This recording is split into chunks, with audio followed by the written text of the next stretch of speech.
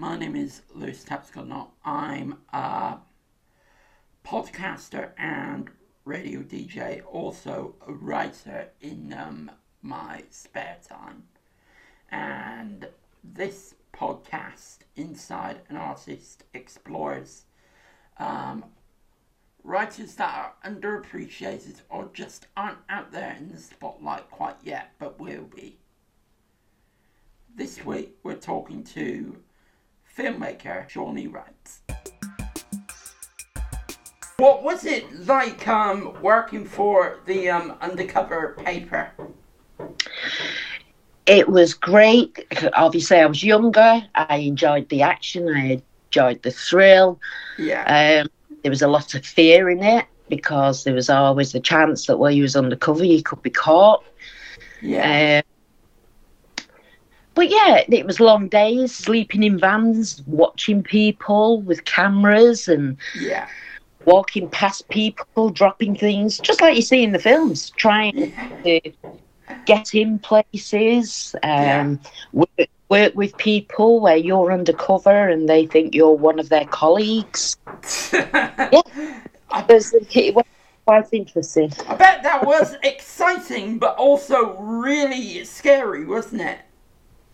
It was very scary. In some things, yes, it was. It was very scary. Yeah. Like, you know, we've worked with the Thai Mafia, we've worked with police that we've got stories on, corrupt police. Yeah. The reason I moved on to script writing is I had quite a bad past as a child. And things that I've never forgot, never talked about. And I was going to write a book. And then I thought, well, the best thing to do is write a script because I'd seen films of things that had actually happened in my life. And thought, well, I could put that out there and in one way kind of warn people what to look for. And so that's what made me go into script writing. Obviously, I wrote scripts and there was a load of rubbish because I wasn't a script writer. Yeah. I joined groups online where they were critiquing your scripts. Yeah. And at first, I kind of didn't like it because they were destroying my story. You know, that was my weakness. And then from character development, plausibility issues and log lines, those are my weaknesses. Yeah. However, I did overcome these issues by using script writing groups. So they read my scripts, they critiqued them. At first, I struggled with the fact I needed to drastically change parts of my script. Yeah. But obviously, I've learned that this critique is really important and necessary, and it does help. Well, it's helped me finish my script, taking on all the critiques, especially where I wrote a feature film, Stiletto, 3 years ago. Yeah. And obviously, with the critiques on it, it's kind of changed and changed and changed and changed. Yeah. And now I look at it and think, well, yes, it reads better. And yes, it looks better, but it's cut a lot of what I wanted to say out. But that's one of the worst things about having a film, isn't it? Yes, it is. It is. But then you've got to sell these films. So the only way to do it is go along with what people want. Yeah, exactly. I agree. But I do believe if people out there want to do script writing, is to join these groups, you know, online, and especially with these days now with the coronavirus, there's a lot of groups out there. There's London Screenwriters, Greenwich Writers, Leeds Writers. You just join their group. I mean, a lot of people say you should write a log line, which is every screenwriter's nightmare. A log line of what the film's about. That's what you need to take it to a producer, director, you know. Like Stiletto was a violent serial killer and a manipulative, seductive novel get caught up in a web of murder and lies. That was my log line. Yeah. But you've got to sell that film off that. So first of all, what you need is a log line, a little few-page summary of the film. Yes, then you need your synopsis. Yeah. Which is a cut-down version of your film in so many lines. Yeah. Which, I mean, every producer can't sit there and read a full script. Well, they don't. They have actual script readers that read them. They don't.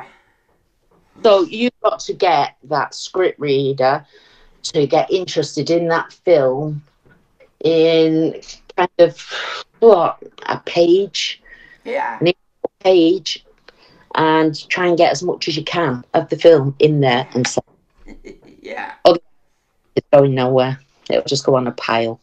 Yeah, exactly. And that's what happens to most of these original projects, these nice original projects. People don't take chances on them. Well, it was like Die Hard. Die Hard, the first one they put in to get made, and they didn't like parts of it, and they asked them to change it. So they changed the script, and by accident, some weird accident, Die Hard, the first script went in, and they were rehearsing. They chopped up Die Hard like mad, and then by accident somebody picked up the original script and then used that instead. Yes, and look where it went. Yeah, exactly. Exactly. Well, you can't please everybody. No. I mean, it's like films. You've got to kind of stick to one genre because you need... Like, I love psychological thrillers, and that's a lot of what I wrote. I mean, I've actually wrote a couple of horrors, but I have to find somebody that likes psychological thrillers and only works on psychological thrillers. Yeah. You know, but if you start doing different genres, you're not going to get your work took. People like you to stick to one genre. Do you build the world before you build the characters and story? Me personally, no. I don't go by the book. I can be laying in bed some nights and think of something, and I'll come into my office and I'll write it down. When I'm out, I'll see something that I like and I put parts in there, and then I'll come home. You kind of know what kind. Like I said, I like psychological thrillers, so I look for things that go. I mean, I have cheated. I like everybody's cheated. Sometimes you'll watch a film and nick a line. Yeah. You know, you'll think, God, that's a good line. I'm keeping that, and you will throw it in. But I've set myself out a scene analyst condensed collection. What I look for. I look first for the purpose of the scene. Yeah. Then the significance of the scene. Then emotions. Yeah. Location, place, environment, setting. Then I look at an opening and a kind of beginning hook. Yeah. Then and then I look for the conflict, the obstacles. Then I go on to the dialogue and subtext. And then the suspense, tension and surprise. And humour, obviously, if you've got humour in there and irony. And then put them all together. I mean, some people just write a story and then change that story. I mean, on one of the groups that I'm in, there's a man on that group, and he writes, but he does nothing with it. And his stories are absolutely brilliant. And I said to him, let me one of those stories and I'll make it into a script for you. And he went, oh, I'll think about it. I don't really want to do anything with it. No, they're absolutely fantastic. But he's just writing for fun. Yeah. And it's a shame because, you know, I mean, it's not my kind of thing. It is like spacey, science fiction with humans, but with ghosts through in as well. It's weird, but it really read good and Yeah. will make a wonderful script. But someone's just asked me if there's any writers out there and they're looking for ways. You need to sign up to LinkedIn. I LinkedIn. have got, yeah, I have got a lot of people off there, actors, directors, producers, and I've just had a request off there of someone who's wrote a book and they want me to write the film for the book. Ah, well, really? So, yeah. He actually contacted me this morning because I wasn't sure if I wanted to do it or not with my own work. Yeah.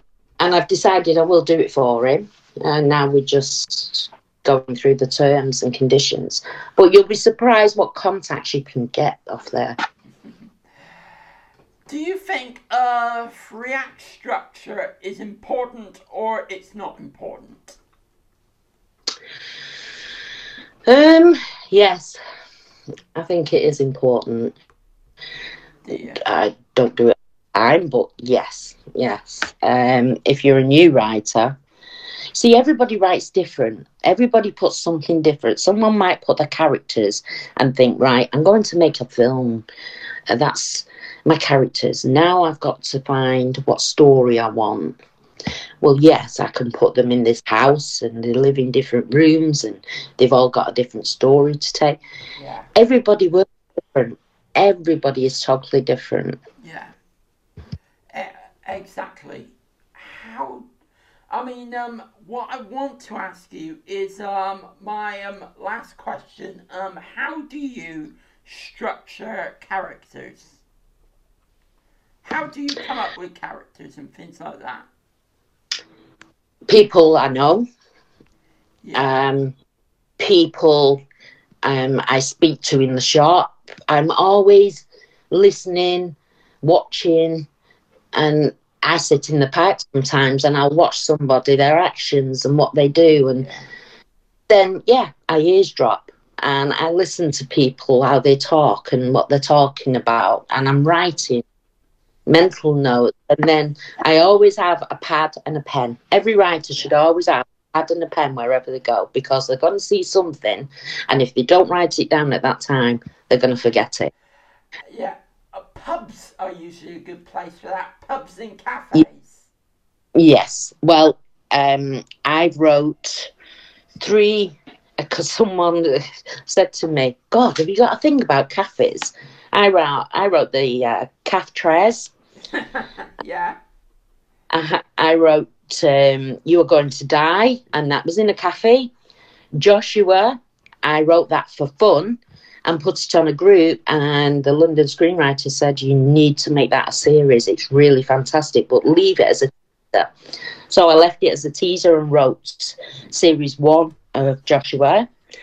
And then I've got one called The Unwelcome Guest that's in a bed and breakfast. Yeah. And then I've got one in the pub, and it's called The Pub. Thank you for listening to Inside an Artist. Next week we'll be joined by director and producer Jim Rogers as he walks us through how to direct and produce a film.